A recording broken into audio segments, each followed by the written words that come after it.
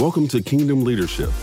In Matthew 20 and 25, Jesus called his disciples together and said, "You know that the rulers of the Gentile lord over them, and their great men exercise authority over them.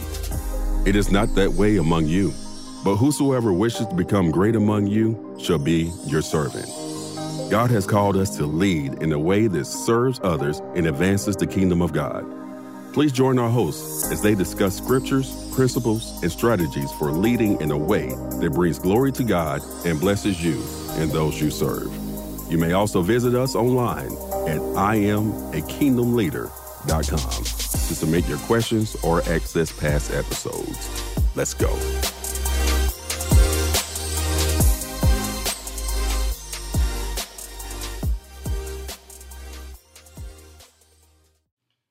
Hello, Kingdom Leaders. This is Dr. Arlene Green, and thank you so much for joining for another conversation on Kingdom Leadership, where our goal is to disciple you, meaning train, equip, prepare, encourage you, so you can lead in a way that advances God's kingdom and brings Him glory. We want to encourage and prepare you to do all that God has called you to do in a way that makes Him happy, makes Him smile, in a way that you are blessed and everything you are connected to wins. You all know that song by Jekyll and Carr, everything attached to me wins. I sing background in our choir, but promise I'm not going to sing anymore during this chat, but that is how we want to lead. We want to lead in a way that we win. I know I am ready for that. Are you all ready for that? I know we are. We want to lead in a way that gives God glory. And today our topic is the leadership crisis part 2. And we're coming from Matthew chapter 20, verses 20 through 28. Last time we really focused on verses 25 through 28. Today we're going to focus on the first set of verses 20 through 24. And if you haven't listened to part 1, I encourage you to do so. So after this, go to the website IamAKingdomLeader.com and you can find part 1, which talks about those last verses. And as I said before, I titled this The Leadership Crisis because I really feel like we're in a leadership crisis right now. In the United States and around the world, there are so many stories of, people leading in a way that is so against all the principles that are in our Bible and all the things Christ would call us to do. And I was looking at a couple of stats. As you all know, I'm a researcher by heart, and one stat I found was that they were talking to companies and CEOs, and of those surveyed, 18% said that their leaders were very effective at meeting business goals. 18%, so less than a quarter, were effective at meeting business goals. And 71% did not feel their leaders were ready to lead their organizations into the future. So basically, very few people felt like they had enough leaders to do what the organization was called to do. So what we want to talk about today is why are we in this place and what can we do about it? What are 3 things that all of us can do collectively to pull ourselves out of the leadership crisis? And we're going to start with the scripture. We're coming from Matthew 20 through 28. And as I mentioned, we're going to focus on those first few scriptures, verse 20 through the beginning of 26 or 25. So let's start at verse 20, and the people that are involved in this passage are Jesus, his 12 disciples, and the mother of 2 of the disciples. So it starts in verse 20. Then the mother of Zebedee's sons, who we know are James and John, came to Jesus with her sons, and kneeling down, asked a favor of him. "What is it you want?" he asked, meaning Jesus. She said, "Grant that one of these 2 sons of mine may sit at your right and the other at your left in your kingdom." "You don't know what you are asking," Jesus said to them. "Can you drink the cup I am going to drink?" "We can," they answered. Jesus said to them, "You will indeed drink from my cup, but to sit at my right or left is not for me to grant. These places belong to those for whom they have been prepared by my Father." When the 10 heard about this, meaning the other 10 disciples, they were indignant with the 2 brothers. Jesus called them together, all of them basically, and said, "You know that the rulers of the Gentiles lord it over them, and their high officials exercise authority over them. Not so with you. And he goes on to talk about, being a servant leader. So we want to talk about 3 things we can learn from this passage. And the first one is to choose our role models carefully. So let me ask you this question. Who is your leadership role model? When you think about work or ministry or how you lead your family, who do you look to as an example for how to be, how to act, how to show up? And I wish I could hear your answers.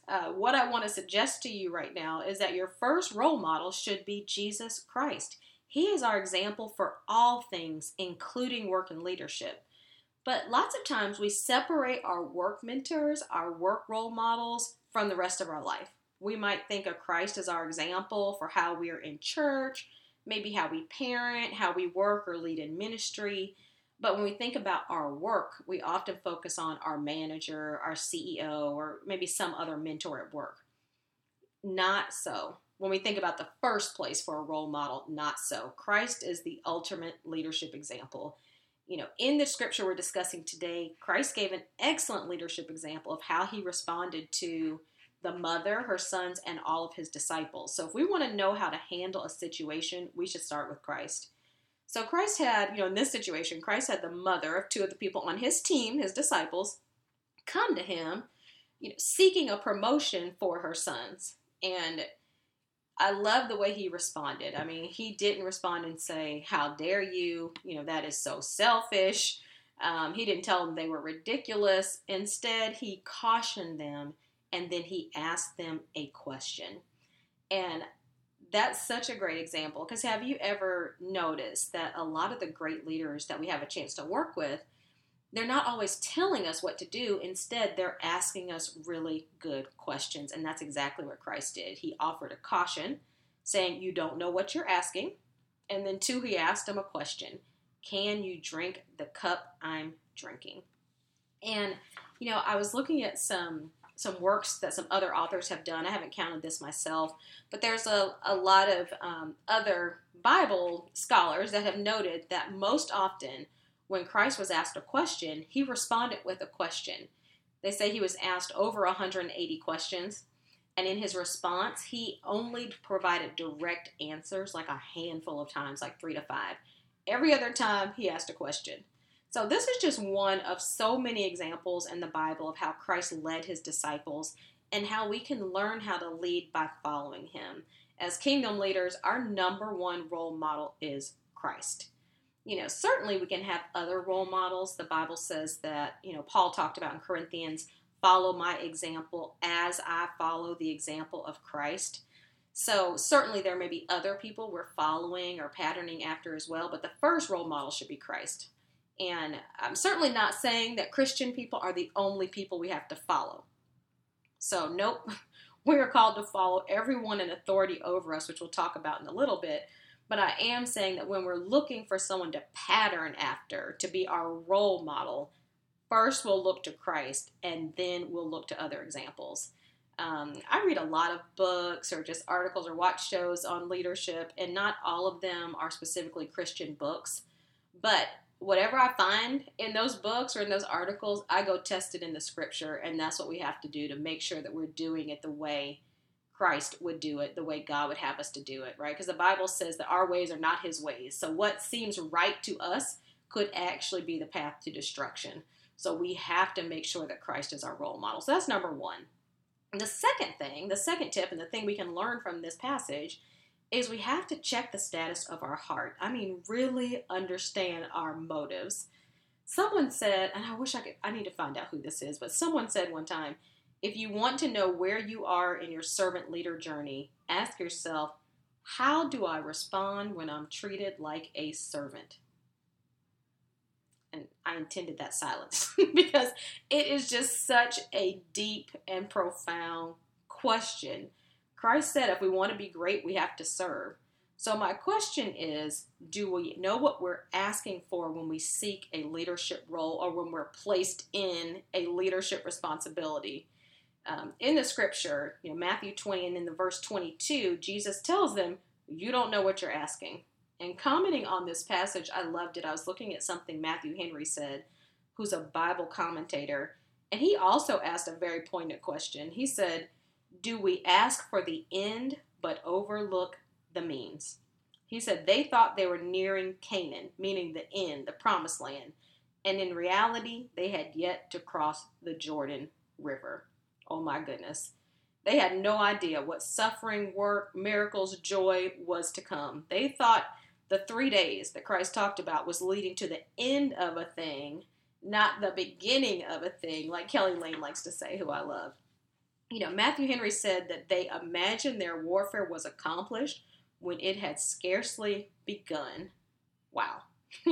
So one thing I think about is when we go into new roles, positions, new responsibilities, maybe you're a new parent. I have a new baby in my life, not my own, but a family friend. Do we really know what we're asking for? When you're called on to lead, which we all are in certain aspects of life, because, we're all leaders. Every time we have a chance to positively influence someone else, that's a leadership opportunity. And when those opportunities come up, do we know what they require? As kingdom leaders, when we have a leadership opportunity, we are being asked by God to work and to serve. To work and to serve.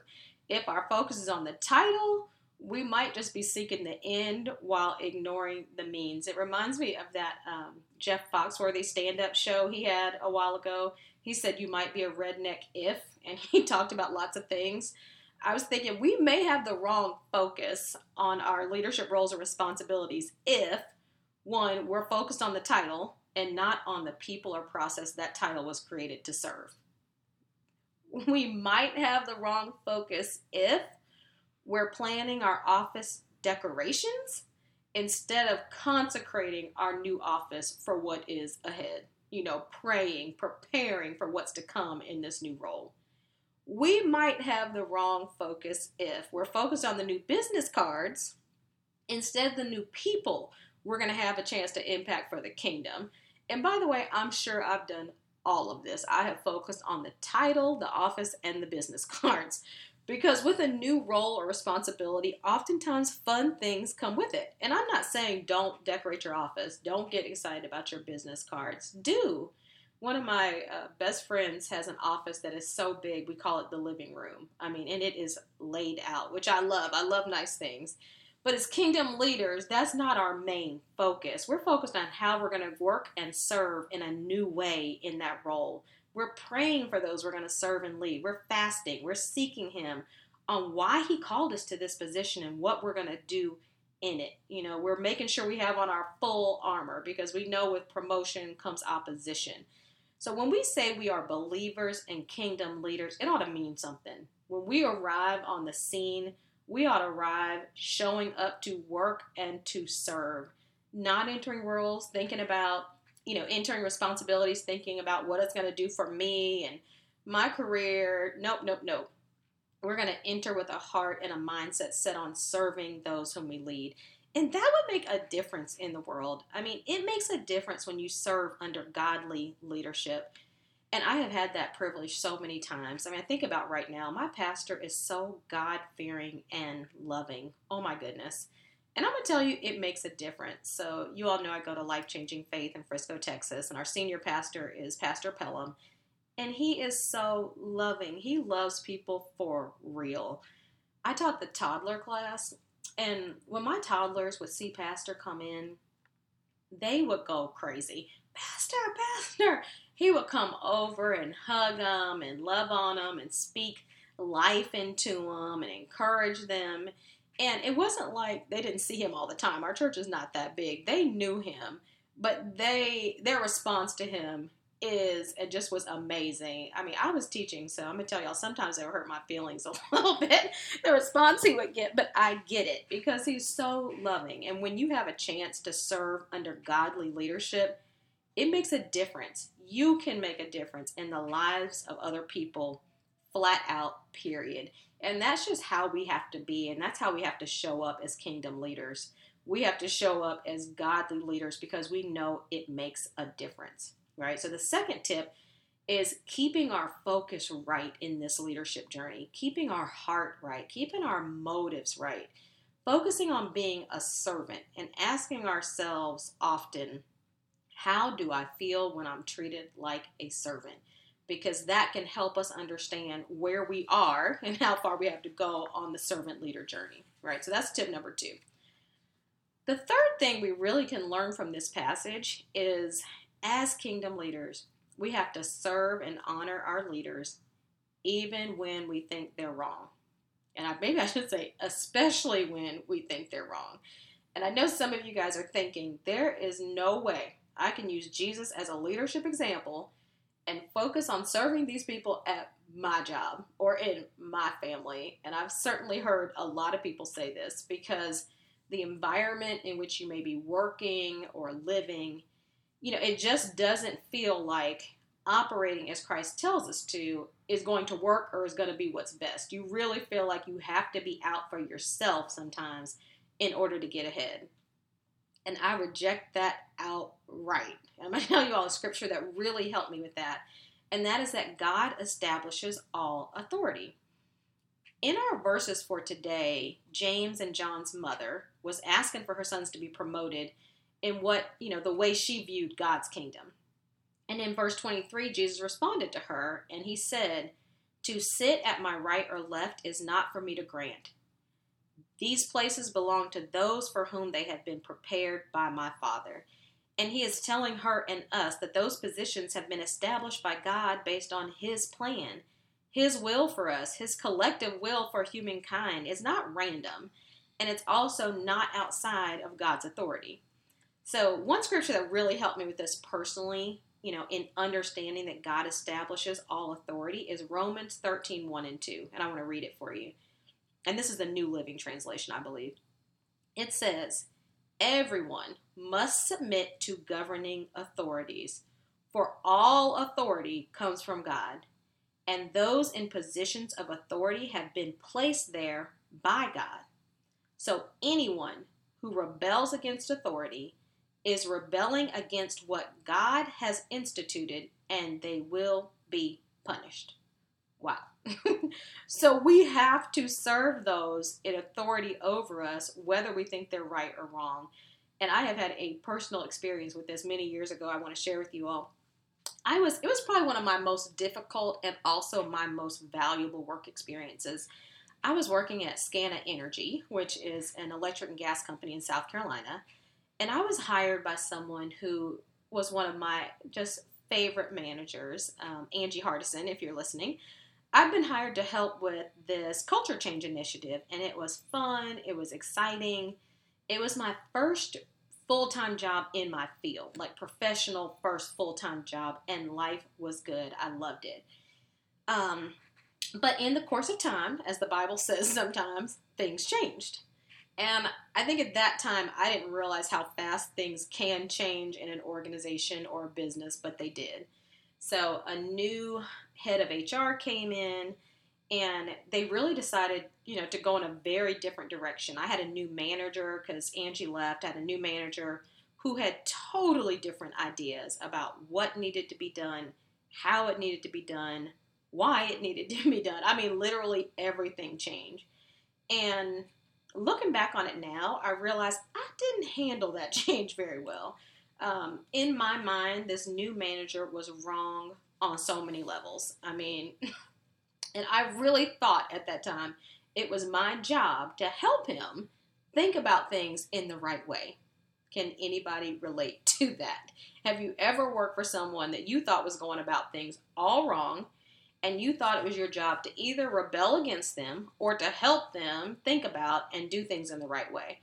I'm going to tell you all of my efforts, my frustration, all of my help landed me in an improve or remove conversation with my manager, where he basically told me, you can get things done my way, or I don't need you on the team. And I had to sign a form, like a performance improvement plan or whatever you might call in your organization. And I could not believe it. I mean, I was in shock, and I thought about leaving. Absolutely. I thought about doing just what he said. I could do this or that. I thought about doing or that. I didn't feel like I needed this frustration.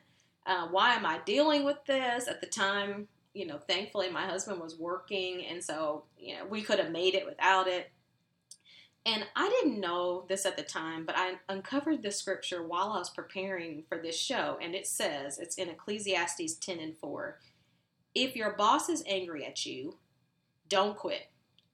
A quiet spirit can overcome even great mistakes. And thankfully, as God would have it, my husband and I were taking a Crown Financial Ministry class at the time, which I highly recommend, by the way, if they're still doing those.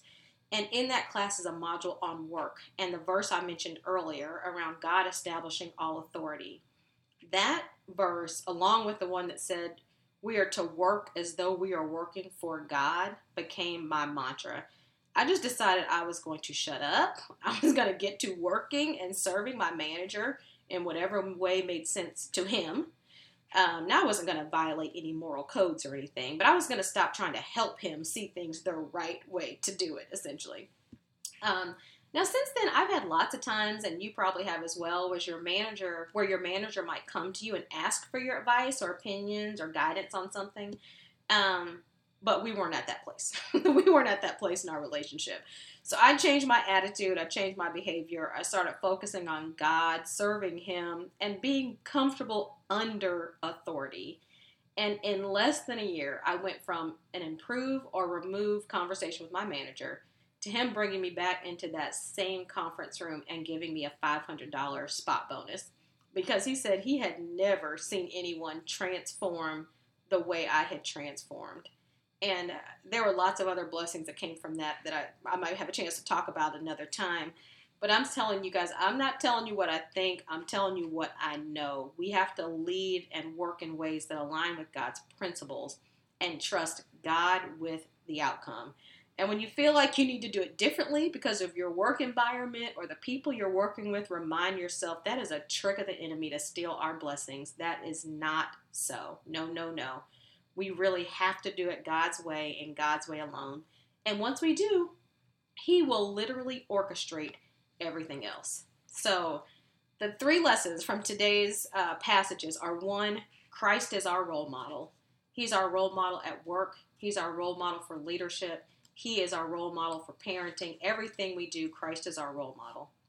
2, we're going to check the status of our heart and keep our focus on God, on working, on serving those around us. When we show up into a role, we show up to work and to serve. And 3, we're going to serve and honor those in authority over us, even when we think they're wrong. And I think back on that situation with Scanna, and I mean, it was my first job in my field. What did I really know?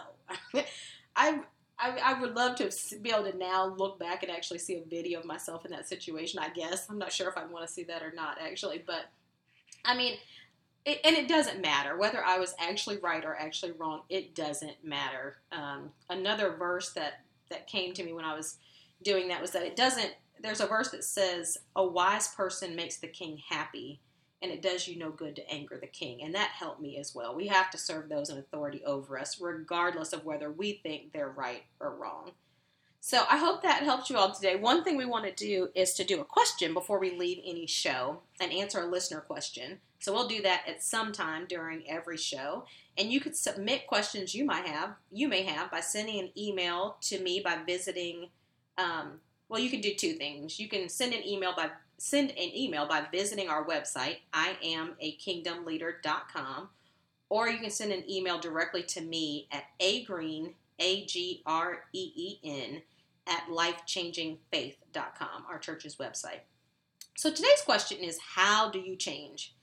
So say you're listening, God's showing you some things about the way you're leading and working, and He's showing you a couple things you need to change. So the question then becomes, how do you change? How do you actually go about it?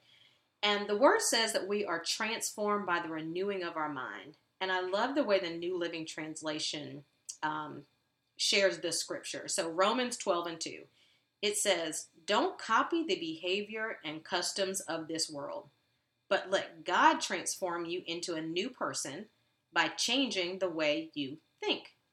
Then you will learn to know God's will for you, which is good and pleasing and perfect. Oh my Lord, that's good, y'all. I mean, so first I would say, find yourself 1 or 2 scriptures that you can think about, memorize, remind yourself of. If you have access to the internet, it's so easy to Google scriptures today. If not, you can search the Bible. We talked about Christ being our example, and there are lots of other examples in the Bible of people following hard after God that we can use to transform our thinking. I mentioned while I was in that improve or remove situations with my manager, I kept those two scriptures, God establishes all authority, and we work as unto the Lord, as my constant reminders. I mean, they were comforting, they were mind-changing, they were reminders, they brought peace, they brought direction, and eventually they brought transformation. Because I'm telling you all, I have worked for awesome and not so awesome leaders over the years, and I've gotten to the place where I can work for just about anyone and still serve them from wherever they are. And that is because God has transformed my thinking as it relates to work. Because if you're working unto the Lord, there are some things you're just not going to do. There's some attitudes you're just not going to have. So the first tip on how to change is to get into the transformation process by finding you a few scriptures that can actually transform your thinking. So that's number one. The second tip is something I learned recently, and I first heard it in the book Miracle Morning, which I really love, by the way. It is really helping me transform my mornings. But the concept in the book is about isolating incidents, and I'm going to read a quote from that book. But basically the author is saying that often we tell ourselves that each little decision is no big deal. So yes, I am, and I'm going to be a kingdom leader and serve those around me. But then our manager comes and says something crazy to us, and we respond just as crazy in return. But we tell ourselves, well, that's because, she was acting that way today. That's what made me do it. And we really don't understand the impact of every little decision. So let me read what he says. The author is Hal Elrod, and he says, we must realize that the real impact and consequence of each of our choices or decisions, I'll say, and actions, and even our thoughts is monumental, because every single thought, decision, action is determining who we are becoming, which will ultimately determine the quality of our lives. The Bible says, as a man thinketh, so is he, right? Isn't that good? It's like we're on a path, and every step is either leading us in a direction toward who God has called us to be or away from it. My daughter and I were talking about this, and I thought it was really interesting. She said that sometimes we're moving, but we're staying in the same place because we take one step to the right, in the right direction, another step to the left, 2 steps to the right, 2 steps to the left. So we're having all this activity, but we don't have progress. We're not winning. So once you've chosen to be a kingdom leader, and I know you have because you're listening, there are some things we just are going to do, and there are some things we're not going to do. Our pastor recently, as I mentioned, Pastor Don O'Pellum from Life Changing Faith, preached a sermon on choices and decisions. And he said that once you make a spirit-led choice, a godly choice, all of our decisions have to line up with that choice. And he used the passage from Joshua, choose you this day whom you will serve. As for me and my house, we're going to serve the Lord. And, another message I heard, one of our youth ministers talked about the power of a made up mind. So the second tip is we have to choose to lead and respond differently. When we show up as kingdom leaders, that has to mean something. That choice has to mean something. So we change by 1, having our mind renewed and transformed by the word, and 2nd, by making a godly choice and having the power that resides in a made up mind. But of course, the first step to transformation and change is Christ. He is the transformer. It is in his hands that our life is transformed. So, if you don't know Christ, we want you to choose Christ today. It doesn't matter what came before this. We have all sinned. We have all fallen short, and the enemy will try to trick us into thinking, no, we've done worse than other people. It does not matter what came before. What matters most is that right now we choose to give our life to Christ. Heaven is real. Hell is real. Time and tomorrow aren't promised. You have to be saved and in the body of Christ. And when you're saved, think about what does it mean to be saved? It means first, let's start with hell. We're saved from hell. Once we're saved, when we die, we will spend a beautiful and blessed eternity with God and our Savior. But we're also saved on earth, meaning that once we're saved, we have a present help with us.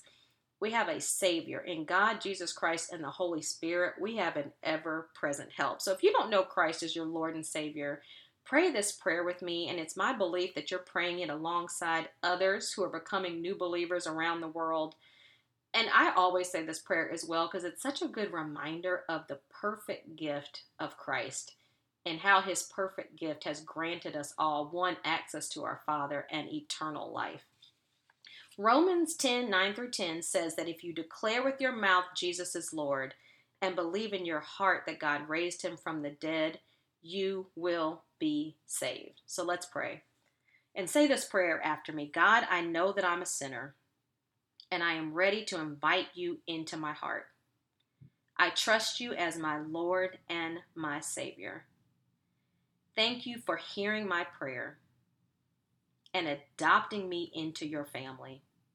Jesus, I believe you are the Son of God.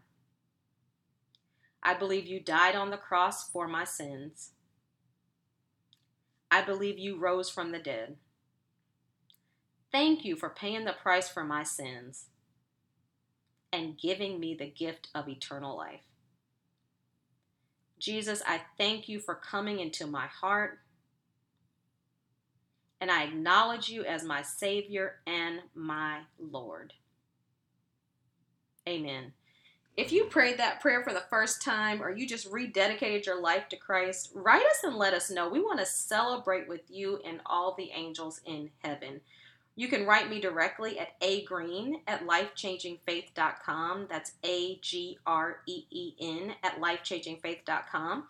Or you can reach us all, our team, via the website, IamAKingdomLeader.com. If you are a new believer, congratulations. Falling in love with Jesus was the best choice, decision, best thing I ever did.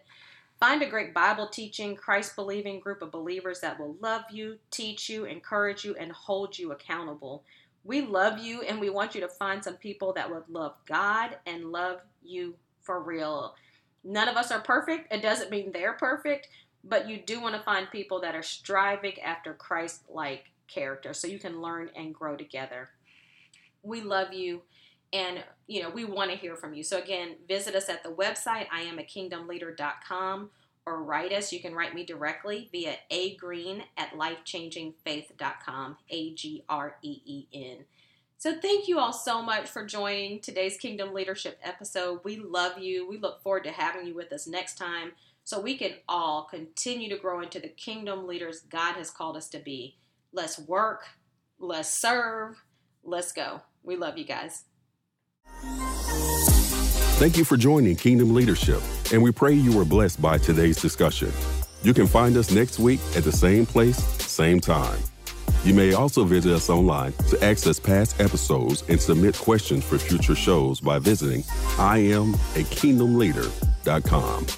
God is calling us to lead in a way that gives him glory, attracts others, and advances his kingdom. God bless you.